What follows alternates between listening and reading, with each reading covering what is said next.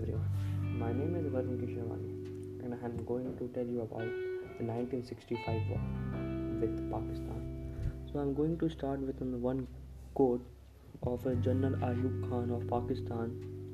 Hindu morale would not stand more than a couple of hard blows at the right time and the place. So let's start now. In 1965, a second war after Pakistan started patrolling in India's territorial claim in the greater Run of Kutch in Gujarat and 1000 kilometers away from Kashmir. The Great Run means desert in Sanskrit, is among the world's largest salt and is practically barren. India had started controlling the territory in 1956 as Pakistan started patrolling in India claim in the first week of April, that is in 1965. Tensions started in June. British Prime Minister Harold Wilson broke a peace deal that gave Pakistan 350 square miles of run. Beyond by the success of the venture and annulled by the defeat of India in 1962 Sino-India War. General Ayub Khan of Pakistan started Operation Gibraltar that sent the Pakistan army to infiltrate Jammu and Kashmir and formed extremists there.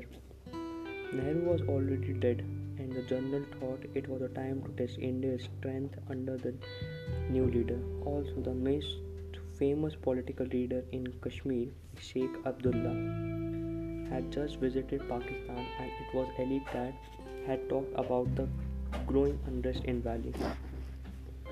On August 5, 1965, day before the 18th independence celebration of both the nations, between 26,000 and 33,000 Pakistan soldiers entered Kashmir.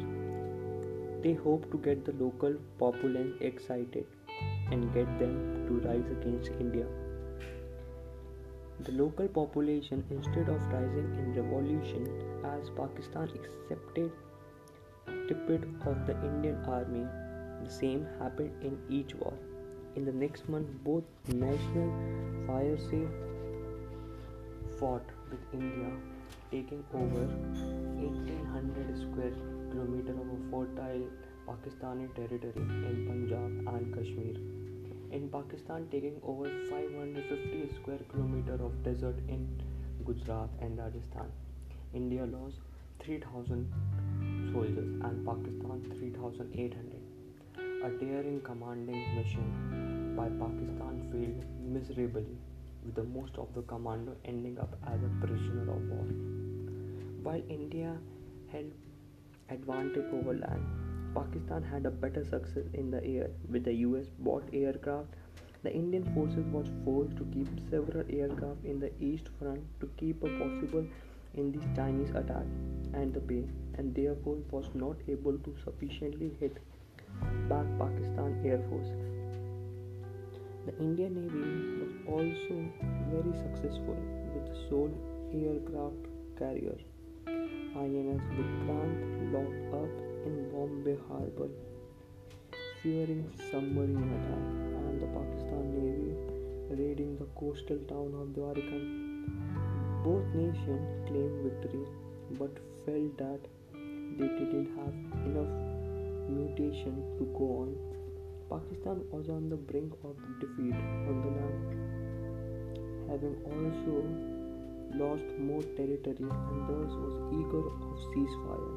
India has already fought a war with China just three before this, and feared already fought a war with China just 3 years before this, and feared a possible attack from the Red Army.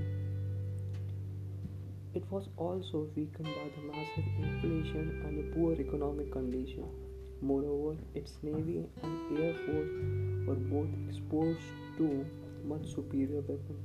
Thus, India ready for ceasefire too. Both nations were pressured by the US and USSR to end their business.